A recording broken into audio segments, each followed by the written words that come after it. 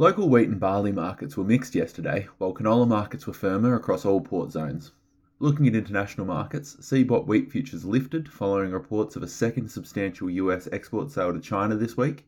CBOT corn futures strengthened on reports of a surge in US export inspections and spillover support from wheat. CBOT soybean futures were mixed overnight as a sharp decline in soy oil weighed on the market. ICE canola futures softened following weakness in Malaysian palm oil and Chicago soy oil. Local grain and canola markets are expected to trend higher today. CBOT March 24 wheat was up $9 Australian per tonne to $354 per tonne. ICE January 24 canola was down $8 Australian per tonne to $748 per tonne. And Matif February 24 canola was up $3 Australian per tonne to $731 per tonne.